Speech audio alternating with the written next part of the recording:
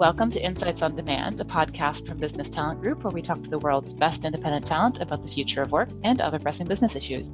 I'm Leah Hoffman, and today's guest is Rosemary Coates, a supply chain and manufacturing strategist who worked at SAP and led KPMG's supply chain practice and now helps clients in a broad range of industries re-engineer global supply chain manufacturing processes. Welcome, Rosemary. Thank you very much. I appreciate being here. So we spoke to you in late February for a piece on COVID-related supply chain disruptions. At that point, the impact was really just beginning to be felt, and it was mostly still a matter of dealing with disruptions to Chinese manufacturing. Now it seems like a different situation. Yeah. Yeah, the landscape is sort of barren these days, for sure. Yeah. So when it comes to even just assessing, getting a handle on where things are, let alone starting to deal with this for companies. And obviously this depends very much on one's industry. But, back in February, we were talking about looking beyond China at alternate production sites, which is something companies are already starting to do. What's your advice now? Well, so it's, I would emphasize that, that's still applicable as companies looking to make alternate plans. But now, it's clear that companies must make a strategic plan for alternate manufacturing locations, alternate ways of distributing products. I mean, there are all kinds of changes that I think we're going to see coming out of this. It's just that I think most companies are going to make progress sort of by inches. And, right. Because I think we're facing a very long recessionary period. But that doesn't mean that we should stop, making plans and figuring out what to do. In my opinion, it's quite likely we're going to have a second wave of this next winter. Right. And as a result, companies need to plan for that and what they're going to do when we have some basic uptime, maybe in the next couple of months once the lockdowns are over. There was a statistic I was reading earlier, 75% of the companies in late February and early March had reported some kind of disruption. By now, that's probably everyone. And 44% of them didn't have a plan to deal with it. Right. Yeah. So for quite some time, I've been working with clients and, I always try to emphasize they need to have a plan B. So even when times are good and everybody's happy and shipments are moving and so forth, you still never know what might be around the corner. And so, I very often work with my clients to develop at least an outline or a sketch of how they might react if there's some major disruption. I think, when the tariffs were put in place, the 301 tariffs on Chinese imports and the 232 tariffs on aluminum and steel, companies woke up and thought about how they might consider alternate plans or maybe manufacturing in some place other than China. But it was sort of almost half-hearted. It was, well, we are having a heavy burden enduring 25 to 30% tariffs, but it'll be over soon, or trade war will stop soon. So there was less urgency to it. Now I think it's pretty obvious to everyone that you have to have alternate plans in place. And I don't mean just for China, but what are you going to do when these kind of things happen again? Do you have alternate sources? Can you source different places? Can you move your business in a different direction? In terms of just sort of reacting now, the companies that are trying to stabilize their supply chains, I would imagine that this, certainly if you have the luxury of planning ahead, you can anticipate maybe how things are moving. I mean, I'm wondering how to deal with the fact that one of your alternate sources might be a different country, which would then be at a different stage of its pandemic. Well, so one of the things, and yes, that's absolutely true. I mean, you should be looking at alternate countries. So instead of China, then, maybe Vietnam or Taiwan or Indonesia or Mexico. Mexico is a very good, solid option. So, where could you move alternate production? But I think you have to balance that with demand as well. So it's not good enough just to say, well, how am I going to get more parts in here? You have to understand that probably demand is going to be reduced too. So It's not just a matter of getting a lot of inventory in place or alternate suppliers. It's also how do you re-optimize what you're getting, the number of products, will those be sold? And you have to really think through all of that. So, a couple of my clients have asked for short periods, maybe a day or two, where they're doing sort of overall strategic planning, and then the next stage is to execute those plans, or to go down one pathway or another. But, for the first stage is to look at your global landscape and really identify what are the most strategic or most important things, and how is that going to balance your incoming supply chains with your outgoing shipments to customers. Hmm.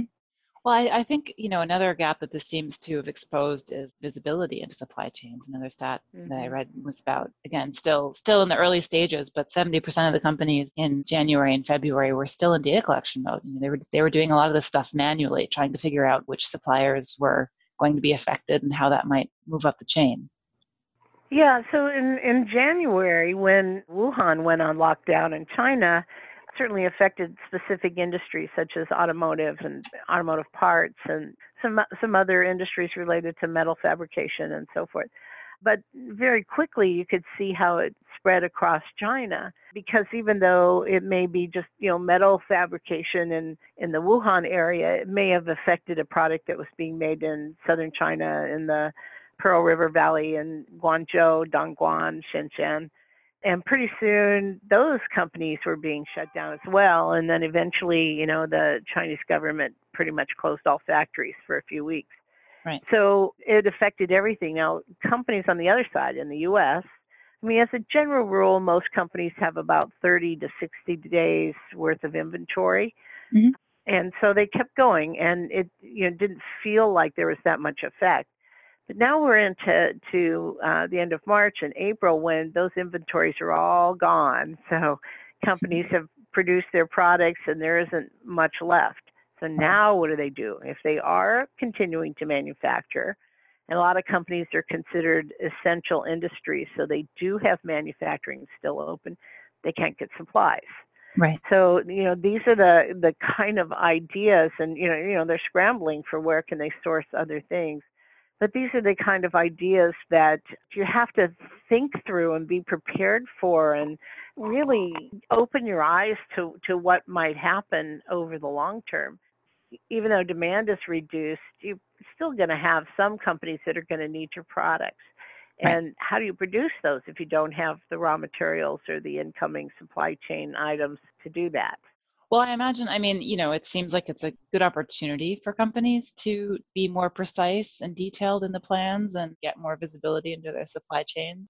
There's maybe some reluctance in ordinary business times to do that work and make that investment. Yeah, if nothing else, this should have sparked a little bit of terror in companies, that they need to have alternate plans. They need to do something else. And yes, this is the time to think that through and to come up with some strategy so that you know how to deal with it, or have some direction, some roadmap for working your way through it and back to normal commerce when this is over. Right.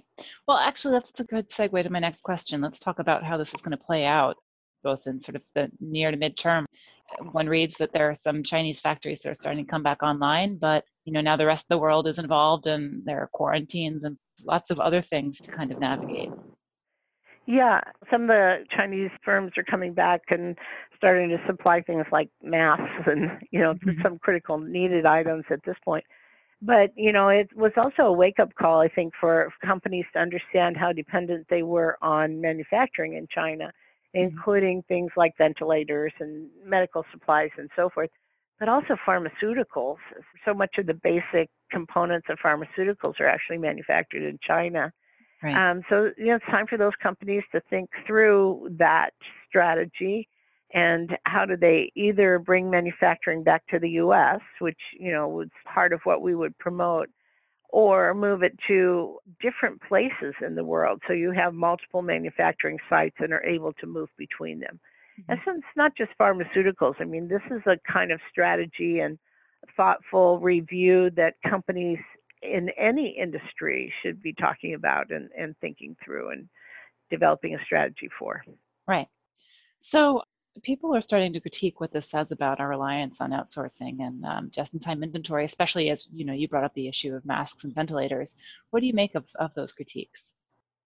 Well, these are treacherous times, and I think a lot of people make a lot of statements about this or that. Even on TV, you'll hear people throwing around the term or talking about supply chain, and they don't Mhm. really know what they're talking about. Sure, sure. They don't know the complexity of it or the processes for importing or all the component steps that you have to go through in order to make supply chains effective and real. Mhm. And so you get a lot of hype and different ideas and that sort of thing. I think it's really important to work with, somebody that is sophisticated enough and has enough experience to know how supply chains really happen.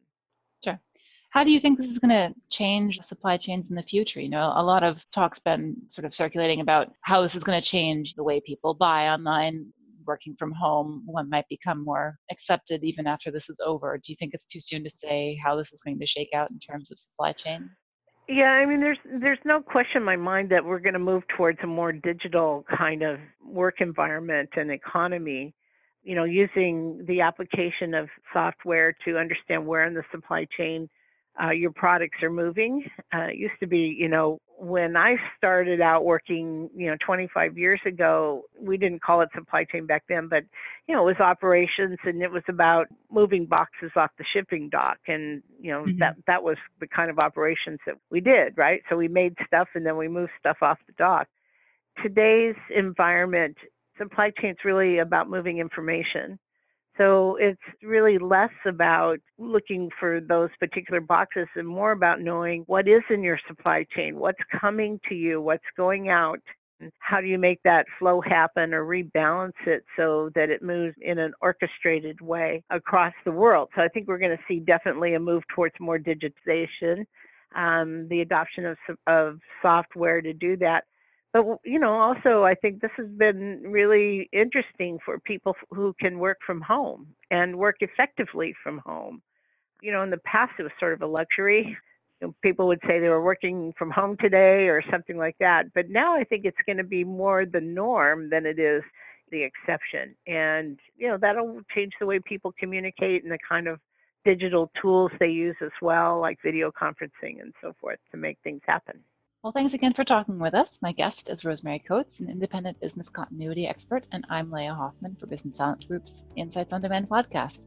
In upcoming episodes, we'll be talking with other independent experts about unique challenges companies face in these times, from culture to business continuity. Subscribe for these insights and more wherever you get your podcasts. Thanks for listening.